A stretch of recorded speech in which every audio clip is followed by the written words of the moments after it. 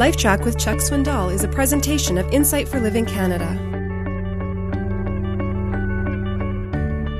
John Wycliffe was the first to protest.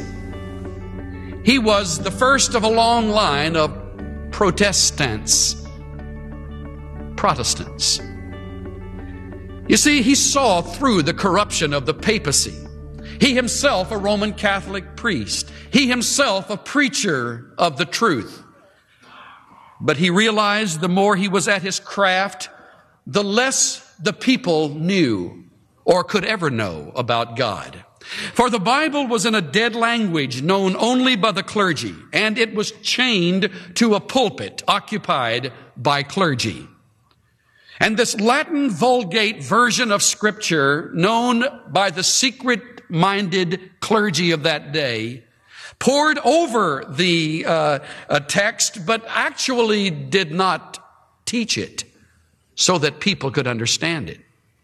Wycliffe became growingly concerned about the ignorance of the populace, and he realized that mixed with the corruption of the ecclesiastical government, the people would never come to know the truth. He grieved that the Scriptures were found only in the language of the clergy. To quote Jesus, he viewed the Pope and many of his fellow priests as whitewashed sepulchres.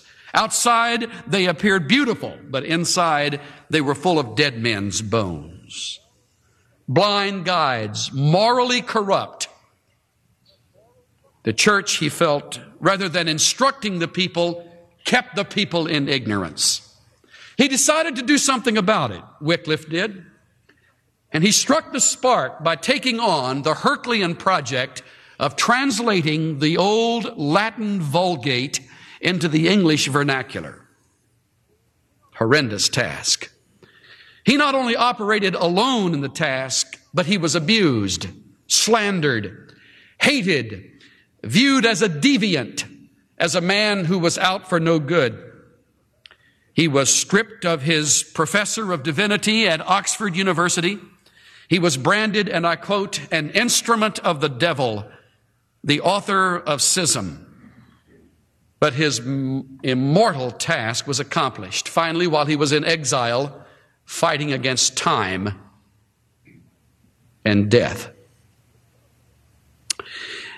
This innocent man with a heart for God and a mind that was exceedingly brilliant wrote in the flyleaf of that ancient version these words: "The Bible is translated and shall make possible a government of the people, by the people, and for the people."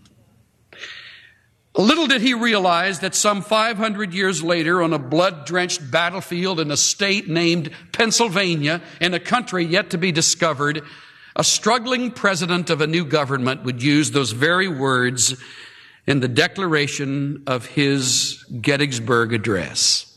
But they were not original with Lincoln.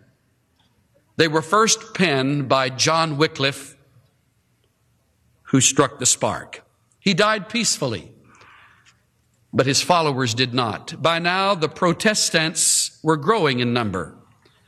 Rather than persecution assaulting and diminishing growth, it simply purified and accelerated it. By this time, there were numerous followers of Wycliffe. There was a growing number of men and women who were determined to stand alone, even if it meant death, which indeed it did. Martyrdom became more and more the order of the day.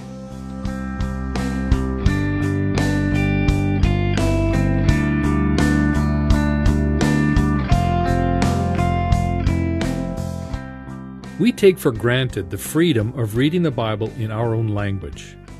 But the Bible came to us at a great cost. Men and women sacrificed their lives so that God's Word could be in the hands of the common people. This is Steve Johnson of Insight for Living Canada. Listen to more of Chuck Swindoll's LifeTrac messages at lifetrac.ca. LifeTrac, where life and truth meet.